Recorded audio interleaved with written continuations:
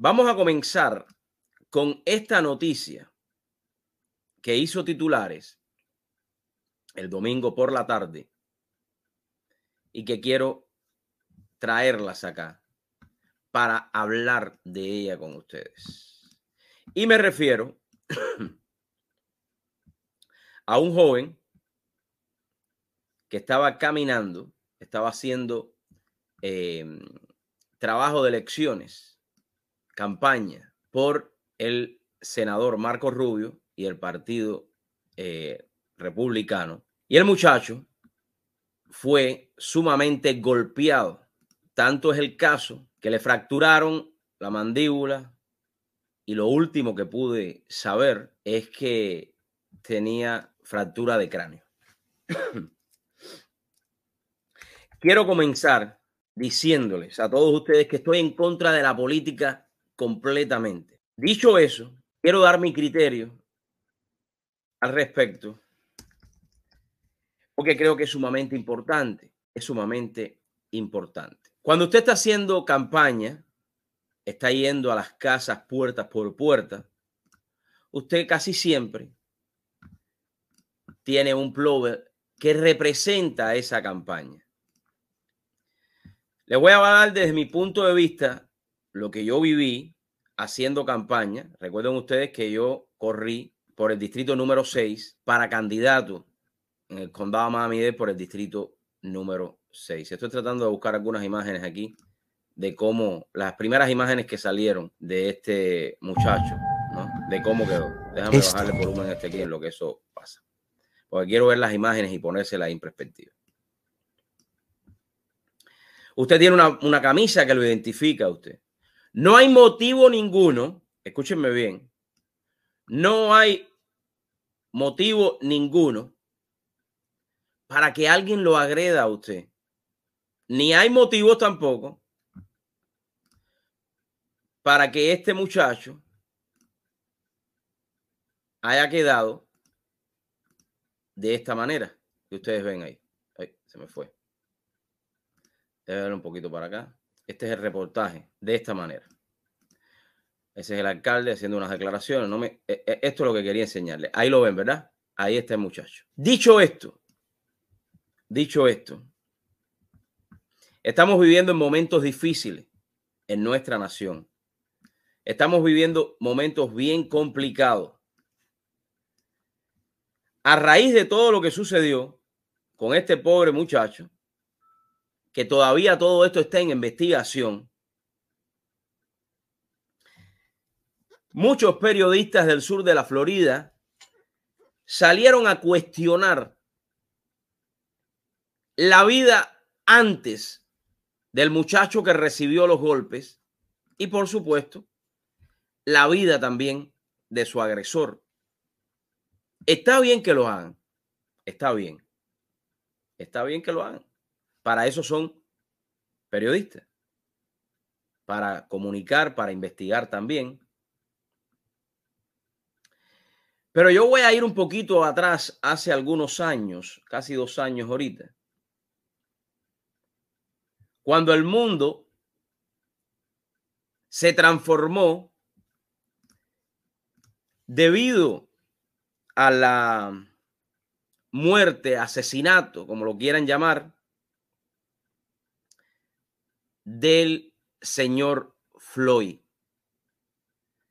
A muchos de estos periodistas nunca les importó el historial de Floyd y solamente estaban enfocados en la noticia y que todos los policías eran malos, porque pobrecito George Floyd. La violencia no se puede justificar ni de un lado ni del otro. Y yo les digo a ustedes la verdad, cuando yo estaba haciendo campaña, yo tuve 2 o 3 personas que me agredieron verbalmente, y no les estoy mintiendo, me agredieron verbalmente y no querían. Gente que no tiene, a veces yo digo, si una persona te va a entregar o está hablando o va a comenzar una conversación contigo, no hay por qué agredirla. Pero este caso va mucho más allá de la agresión. Y usted puede haber tenido el historial que usted quiera, Pero eso no se justifica con que se entre en una pelea de este tipo y casi maten a este muchacho que simplemente estaba trabajando. Con el historial que él tenía, eso no tiene nada, eso no viene al caso.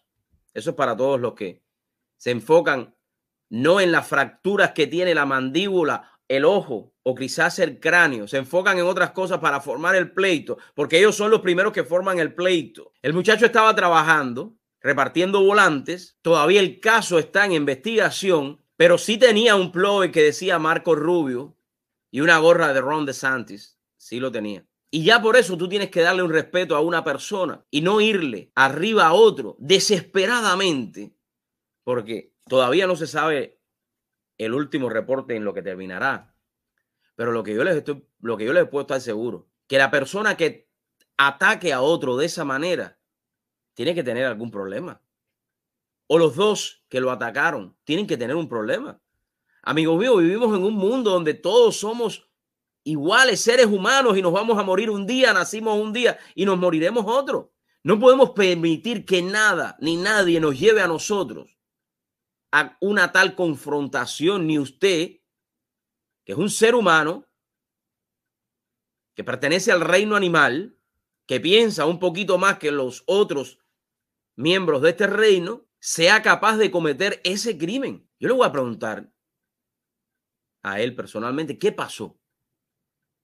¿Qué sucedió? El muchacho había sido también candidato a concejal en la ciudad de Hialeah, y que alguien sea capaz de hacerte esto así.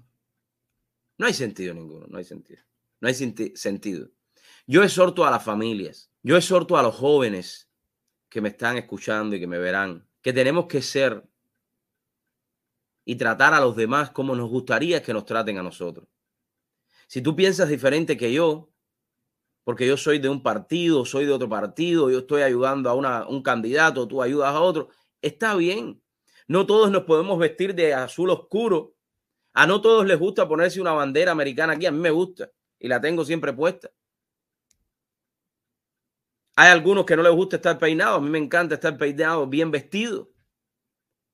A otros les gusta el color azul, a otros les gusta el rojo. Otros son del Partido Demócrata, otros somos del Partido Republicano, otros son independientes. Pero no por eso tenemos que entrar en confrontaciones. Pero ya no es una confrontación.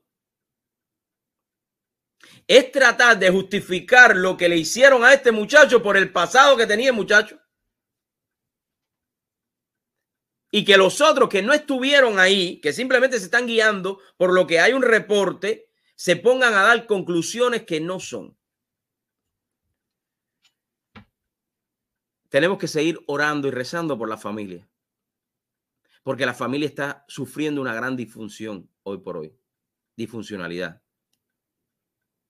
Y eso es una tarea de todos, de los políticos, de la comunidad, de la sociedad, de este mundo que vivimos, que es un mundo de todos.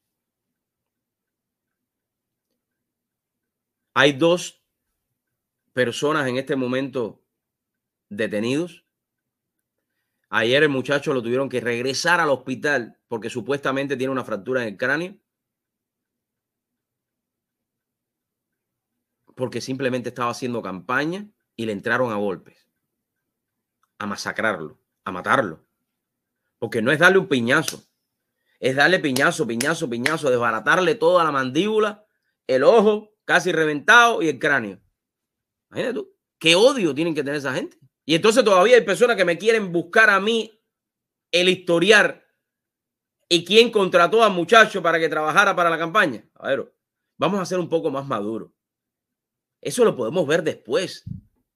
No vamos a echarle más leña al fuego.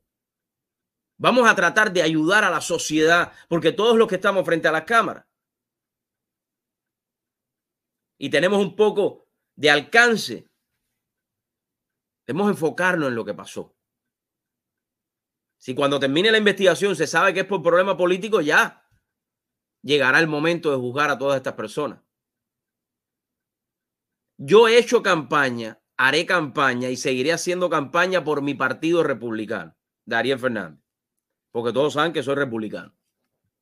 Y no nunca me he escondido, ni me esconderé, porque vine a los Estados Unidos a vivir en libertad. Pero esto que sucedió con este muchacho no es justificable, ni con él ni con nadie. Que se pueda recuperar él, que los otros dos tengan su merecido, que se merecen, y seguiremos haciendo campaña. Y que ninguno se me coja miedo ahora. Vamos a seguir haciendo campaña. Vamos a seguir yendo a votar en estas 2 semanas y seguir para adelante y defender a los Estados Unidos de América. Y enseñar a nuestros hijos, a nuestros nietos, a ayudar a las familias que los necesiten también.